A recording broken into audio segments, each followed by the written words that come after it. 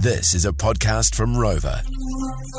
Well, the value of locator beacons was brought home to me by a close friend actually, who told me about his son-in-law who took his child for a short walk in the Coromandel. There was supposed to be a longer walk, but the child got the flu, so he went with just the boy, who was about 7, for a walk.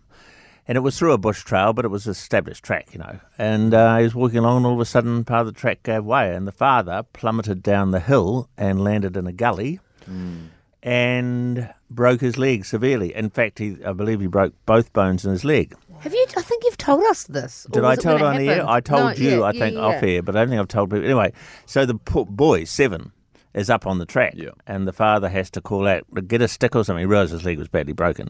His cell phone would not work in the gully, and so he had to get back up the hill somewhere where there was some signal. And so the boy, poor boy, he found a stick, he found several sticks, and the father managed to drag himself back up the slope. Incredible. And eventually found some area, he dragged himself along the track. The boy was going back and forward trying to find other sticks and all the rest of it, and he managed to get cell phone coverage. Helicopter arrives. Boy goes in a helicopter to the hospital and so on and so forth. So it's all been fixed since then, but for the want of a locator beacon. And then I was talking to my friend about this, and then we realised just how valuable locator beacons can be. This man here, for example. Are you lonesome tonight? Died in the toilet. Had he had a locator beacon, someone may have found Elvis in the nick of time. There was also a famous... so we went to like... I'm sorry. Yeah, this is good. This is good stuff. Is this your way of hinting what you want for Christmas? Or? They may have known he was in there, but how did they know that he'd passed away? Well, a very distinguished American comic who was famous in the 50s and early 60s, Lenny Bruce, died in the toilet. No locator beacons.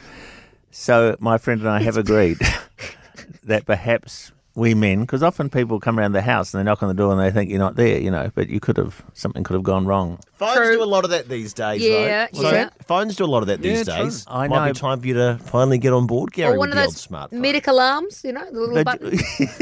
But just in case, probably it would be a good Christmas present, particularly for the older man. Could I meet you half? A locator beacon for wearing around the house, so that you can be found. Why don't you just have a medic button in the bathroom? Because just sometimes when people are about to have a heart attack, they feel like they need to go to the bathroom. That's why heaps of people die in the bathroom.